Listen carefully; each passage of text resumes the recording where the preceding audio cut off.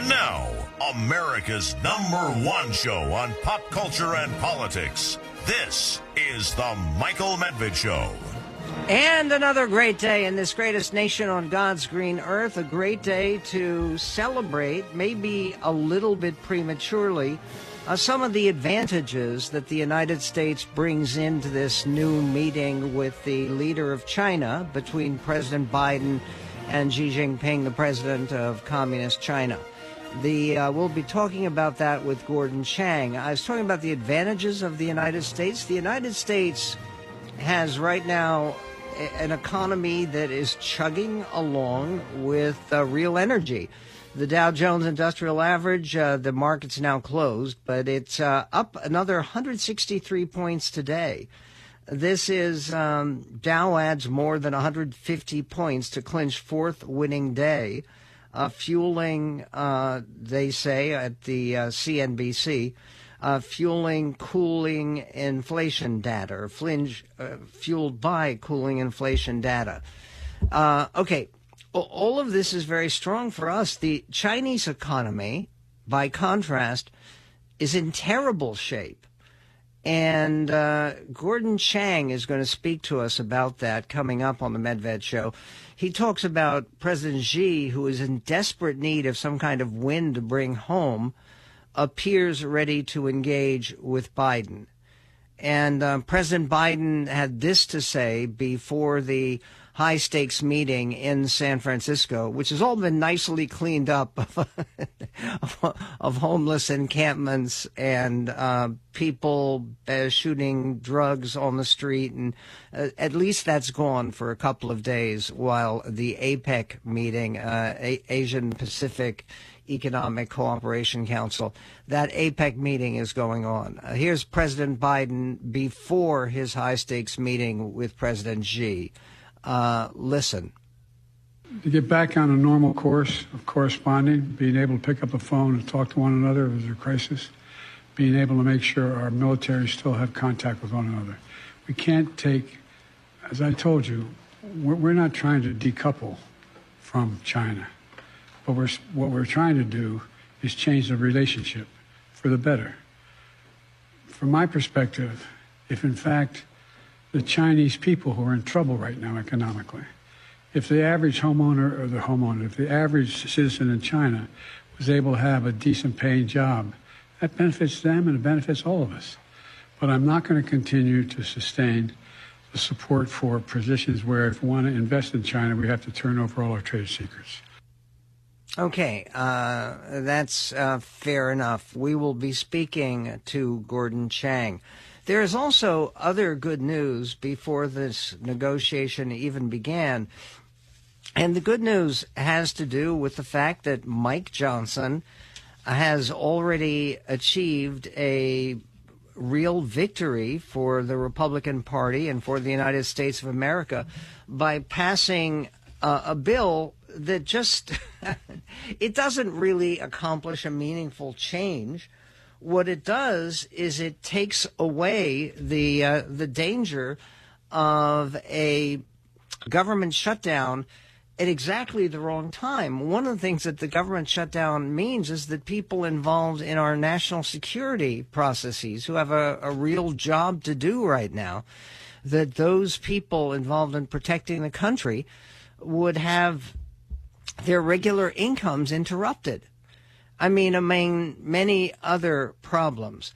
The question about what happened in the House of Representatives with Speaker Johnson, they raise a question in the Wall Street Journal, taking a look at some of the differences between what happened with Speaker Johnson and what happened with Speaker McCarthy, because Speaker McCarthy lost his position over doing exactly what Speaker Johnson did.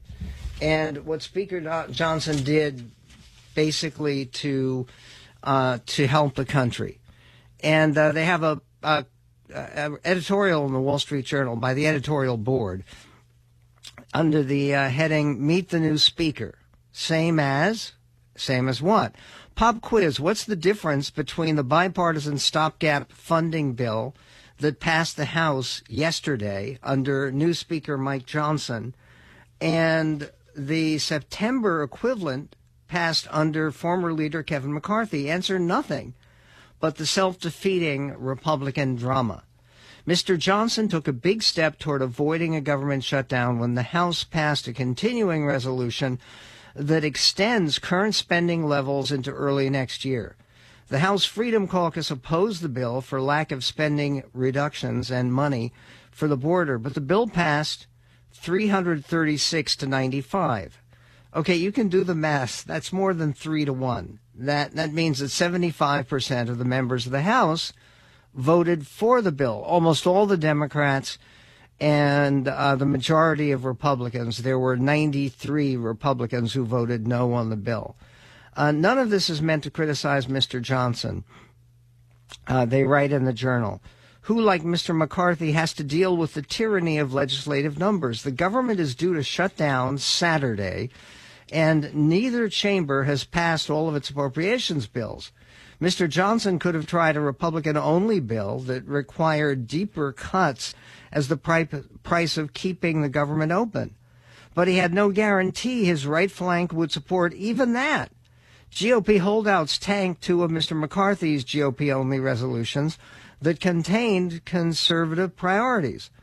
Mr. Johnson's bill varies little in substance from the one that cost Mr. McCarthy his job. It contains a two-step approach, extending some funding to January 19th and some to February 2nd, eliminates the Senate's ability to jam through another year-round omnibus, and gives House GOP negotiators more time to leverage gains in bicameral appropriations conferences. The decision to maintain current funding, they write, made the bill acceptable to Democrats and likely guarantees Senate passage. Such political compromises are the price of governance with a narrow House majority and a Democratic control of the Senate and the White House.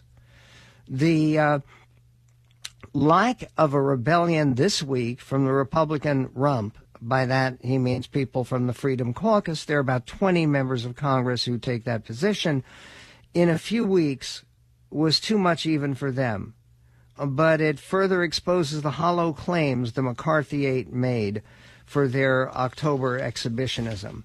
And what they're talking about is that whole 3 weeks of chaos where we couldn't get another speaker who would be agreeable to a clear majority of Republicans.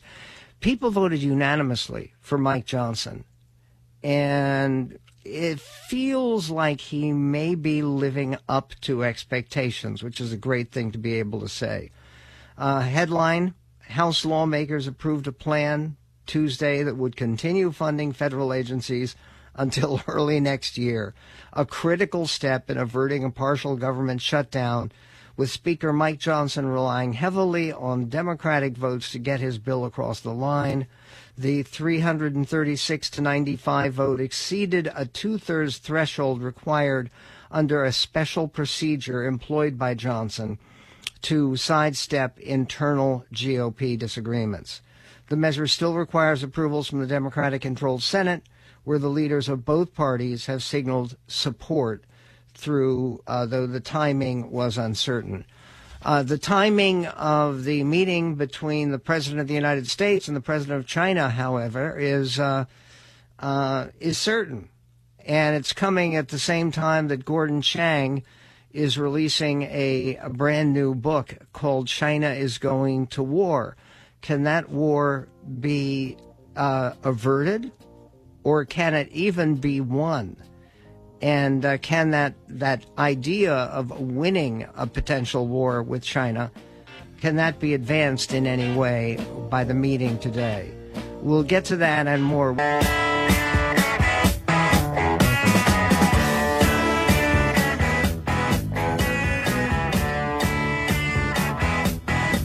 And there are times when a new book will come out that has a title that just grabs you immediately, and you say, I've got to read that. I've got to know what's inside this book.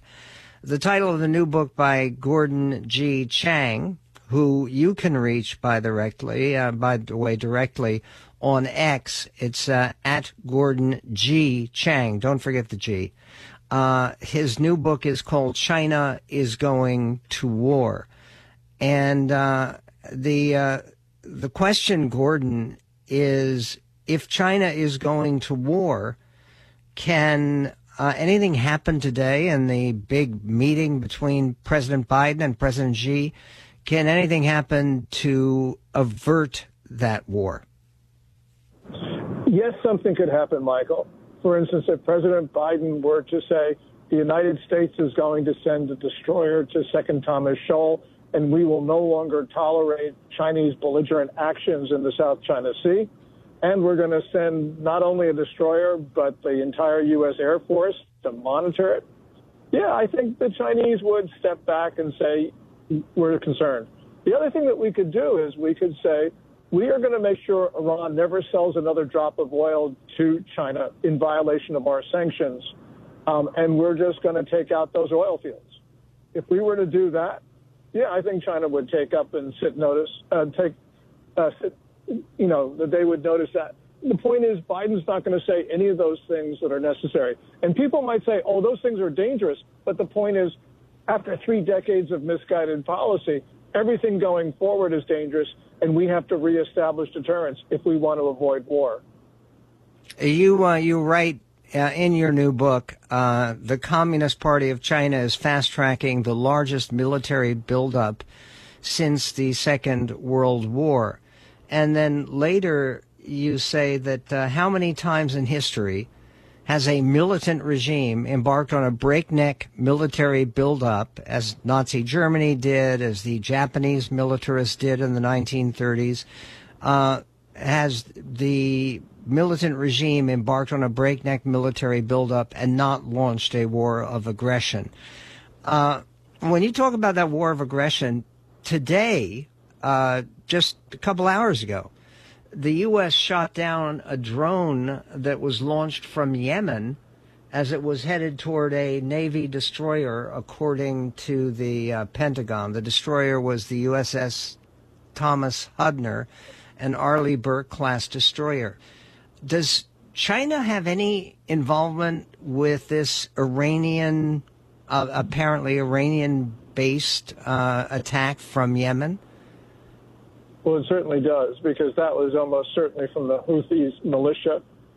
In 2021 and this year, the U.S. Navy intercepted Chinese arms going to the Houthis. We know that China has supported Iran to the hilt. So, for instance, I mentioned oil sales. In the first 9 months of this year, China has purchased oil from Iran in a volume 60% above that in the comparable period in 2017. 2017 is relevant because that was the last year before the U.S. reimposed sanctions on the purchase of Iranian oil. So basically, China is financing Iran's attacks on Israel. What could Biden say, either to promise China to divert some of this warlike, bellicose approaches, or what could he say to inform China of more severe but plausible consequences? Well, he's going to have to do more than he did on October 25th when he was welcoming the Australian Prime Minister at the White House. And President Biden, to his credit, said that the United States was prepared to use force against China to discharge our obligations to the Philippines in the South China Sea. Because, as I mentioned, China has been engaged in very dangerous and very belligerent activities there. Some of those activities constitute acts of war against the Philippines, which we have an obligation to defend.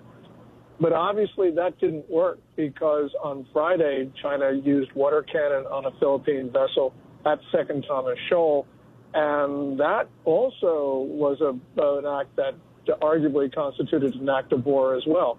So we're not deterring China, and President Biden's words are not enough. at least the words he's used up to now, which means he's got to use stronger words, and he's got to back them up by action. Could some of that action involve an American military buildup, which we haven't had, to try to keep pace with the, 350 ships now in the Chinese Navy, which has more ships than any navy in the world? Yeah, what we can do, because we can't build ships as fast as China because we don't have the industrial base anymore.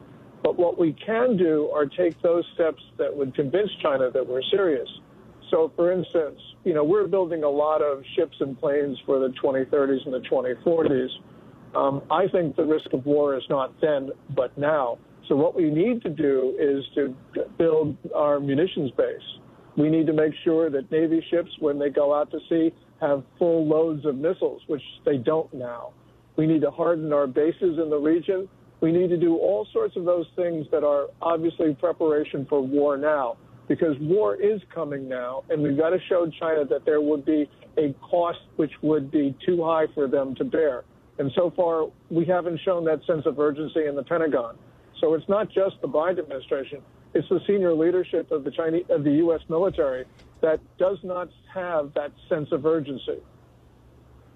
And would the most likely beginning of the war that we're talking about involve a Chinese strike against Taiwan? Well, it could, but right now I think the Chinese military has decided for a couple of reasons not to go after Taiwan, at least in the near term. One of them is that Taiwan is too hard of a target right now, and it would involve prohibitive Chinese losses. But second of all, there's a political reason, and that is Taiwan is going to have its national election on January 13th of next year. And I don't think China would see it in its interest to attack before that election. And it probably wouldn't attack after the election if the pro-China forces do better than expected, which is a real possibility. And pro-China forces in Taiwan, that's not a majority in Taiwan, is it? No. I mean, there's a presidential election which William Lai, the current vice president of the Democratic Progressive Party, which is the pro-Taiwan party, he's going to win by a landslide. But where in the national legislature, where you have local issues predominate, the pro-China parties, which are more of them than the ruling party, they very well may get a bigger proportion of the legislature. So that is something that would cheer China on. And we just something see how that turns out. Another election to worry about at about the same time as the Iowa caucuses. China is Going to War, the new book by Gordon G. Chang. He's on X at Gordon G. Chang. Appreciate your update. I wish it could be more cheerful. We'll see. Coming up.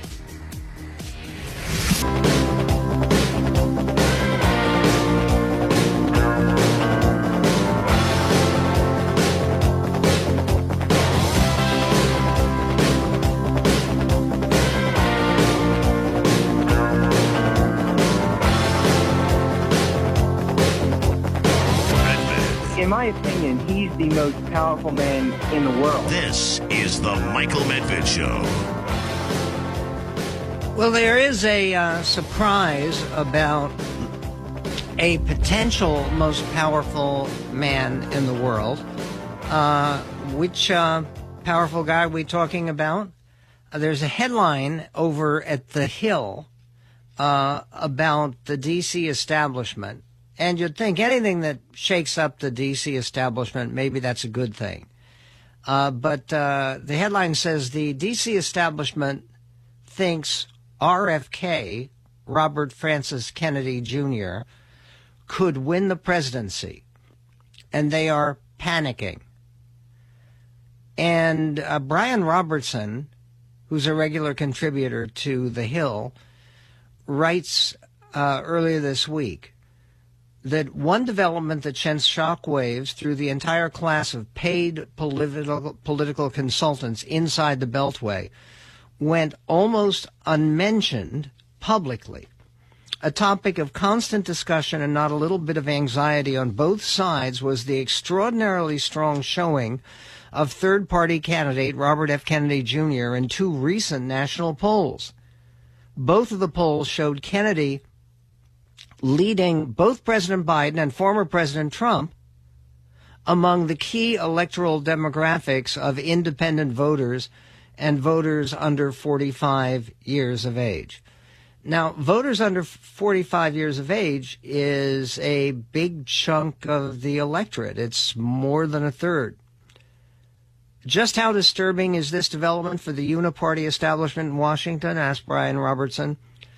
Disturbing enough that the New York Times ran a brief story essentially dismissing its own poll results under the interpretive headline, "What's behind Kennedy's poll numbers? Voters dread a Trump-Biden rematch." But the argument does not bear scrutiny that Kennedy's remarkably strong showing is merely a function of dissatisfaction with the prospect of a Biden-Trump rematch. His fundraising haul for the third quarter was $8.7 million. It demonstrates robust support for his candidacy, not just dissatisfaction with the other choices. Significantly, Kennedy raised millions of dollars from people who didn't donate at all in the last two presidential elections, a sign that he is activating new voters. Remarkably, he maintains a 19% favorability lead with voters over both Trump and Biden. Okay, what does that mean? That means that there are more people who rate Robert Kennedy Jr. positively by 19 points more than either Biden gets as a positive rating or Trump. Okay, this despite, says Robertson, a concerted effort by almost every mainstream media outlet to dismiss him as a conspiracy theorist and crank. I don't dismiss him as that. I take him very seriously as that. But is he in fact, a conspiracy theorist and crank? Well, yeah, in many ways he is. But in this tumultuous environment, writes the piece in The Hill, RFK Jr. has effectively positioned himself as the peace candidate, even over Trump, since Kennedy's critique of the military-industrial complex driving U.S. forever wars is much more cogent and comprehensive.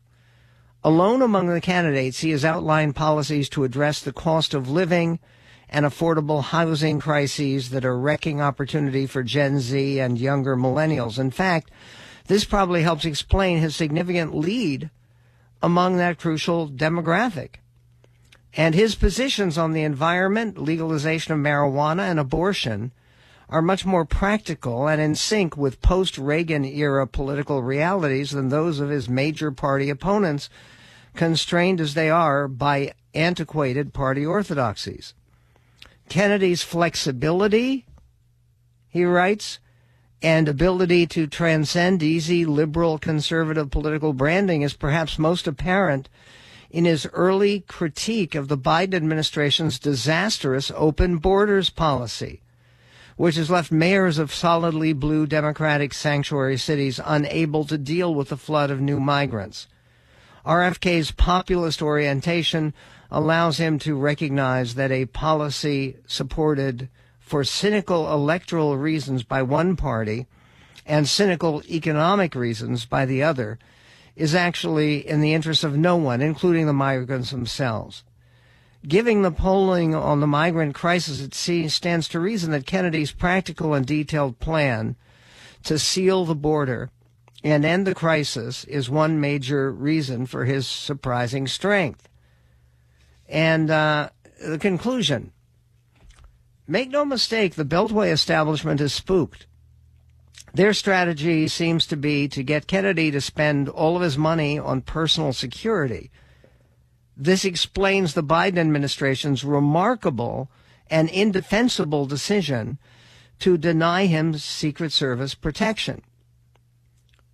And he will also spend a bundle of money on qualifying for ballot access by burying his independent campaign under a mountain of legal fees through well-funded lawfare strategies to block ballot access in the states.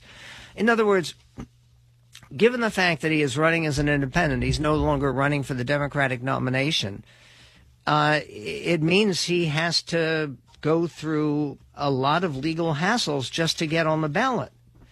And as a matter of fact, there are, he concludes Brian Robertson, his piece on RFK Jr., by saying it remains to be seen whether these anti-democratic measures will be successful in derailing what appears to be a genuine populist insurgency.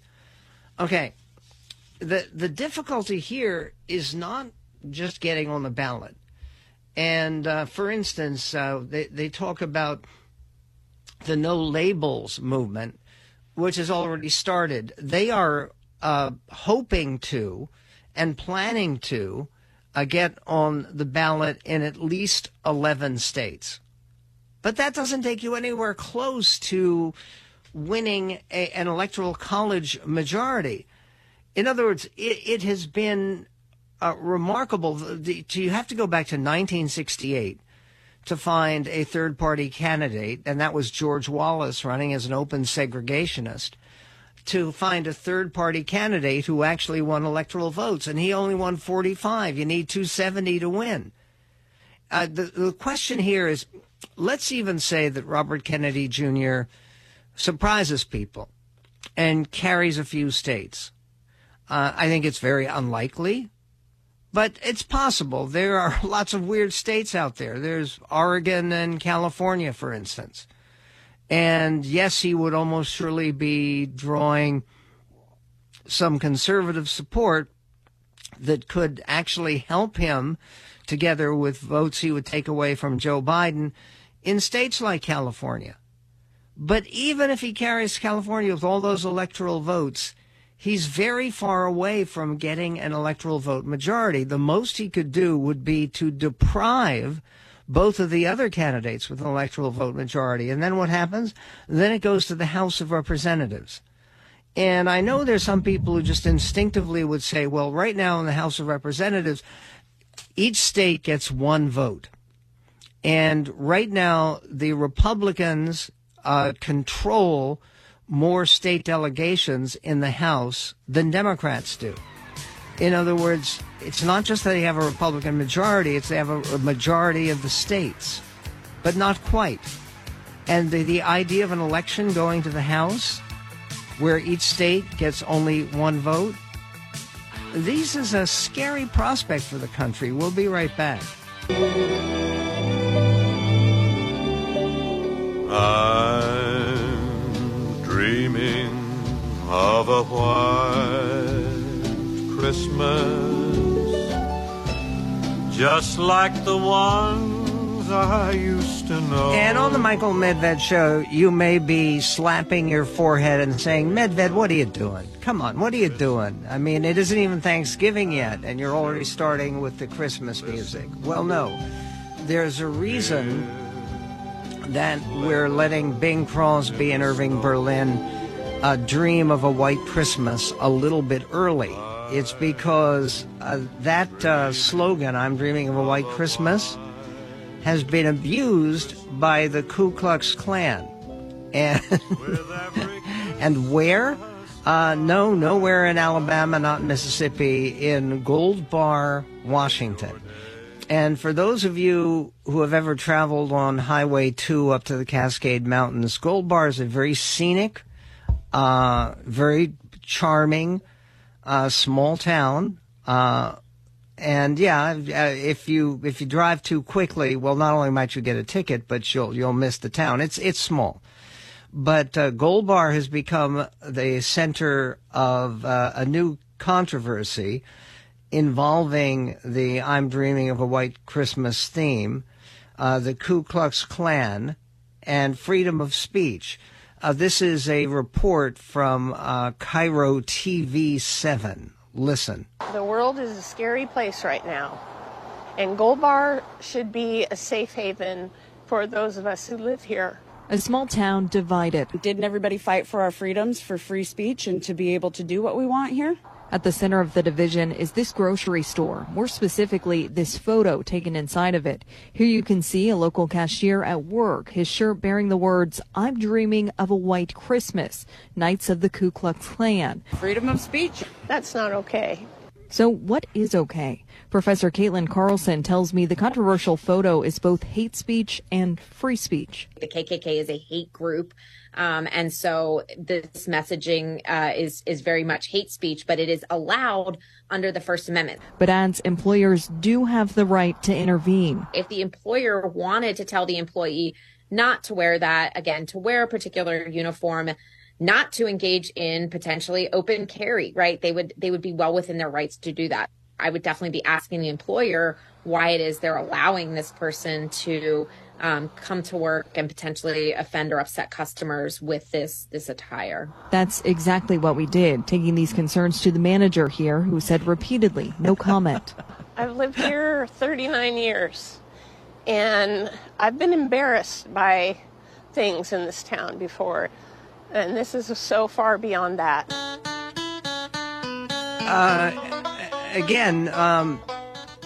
The picture of the guy, you can see it. We'll post to our website. But he's wearing underneath this shirt that has a picture of a hooded Klansman, and where it says, "I'm dreaming of a white Christmas," and then identifies it as the Knights of the Ku Klux Klan. He's also wearing a blood drop cross pin, which is a symbol of the Ku Klux Klan. I didn't know that symbol. That was pinned to his chest. So this is obviously a true believer. Part of the problem is he was also openly carrying a firearm. He was holding a gun in a holster at his side, which was very visible. And the open gun carried in combination with the Ku Klux Klan sloganeering could be seen as a violation of the state's open carry laws regarding intimidation.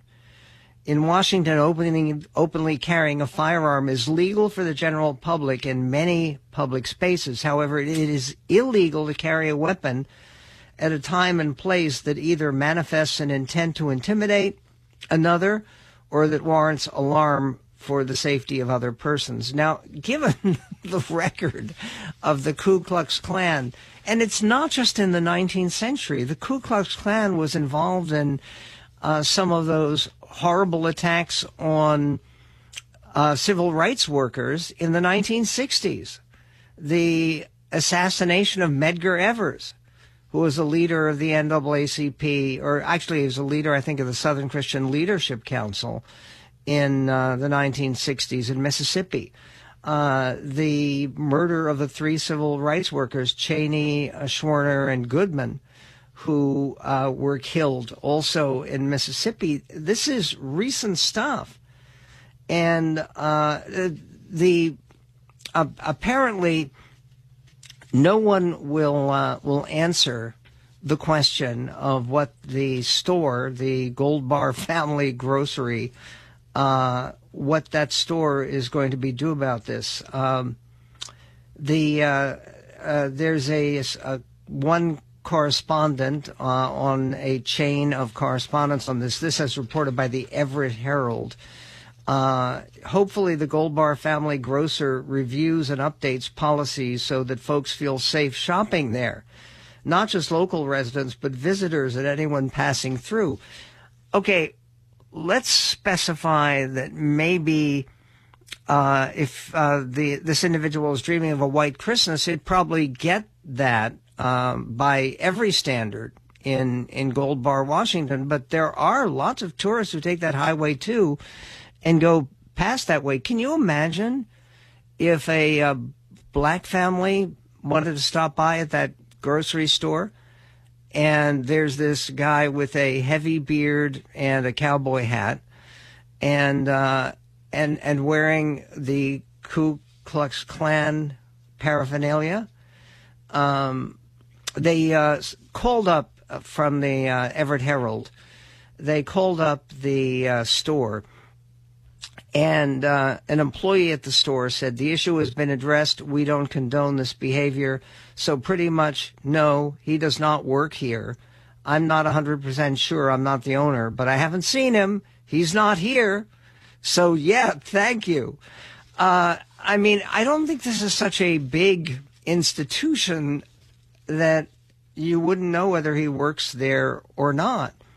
And the point is not to viciously want somebody to necessarily lose a job that he needs, but what message are you putting forward by that employee who works there?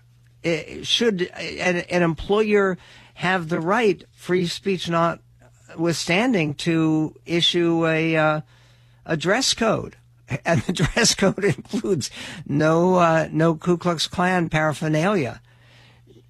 You would think that, I mean, what if he wants to change the cowboy hat for a white hood? Maybe I don't want to give anybody any ideas. But look, this is serious material. Speaking of serious material, subscribe today to our brand new Substack newsletter, Michael Medved's Context. We have some remarkable context from 9 years ago, because the whole idea is basically putting things in the perspective of the past and the future. And 9 years ago, I wrote a column in August of 2014. That was during the last war between Israel and Hamas. And what's amazing about the column, and it's a very brief little column about some of the lies that Hamas was putting forward about Israel, is every word of that column from 9 years ago could apply today and with the same force. And so far, within days, we've had literally multiple subscriptions become one of those new subscribers now. It's completely free. It costs nothing.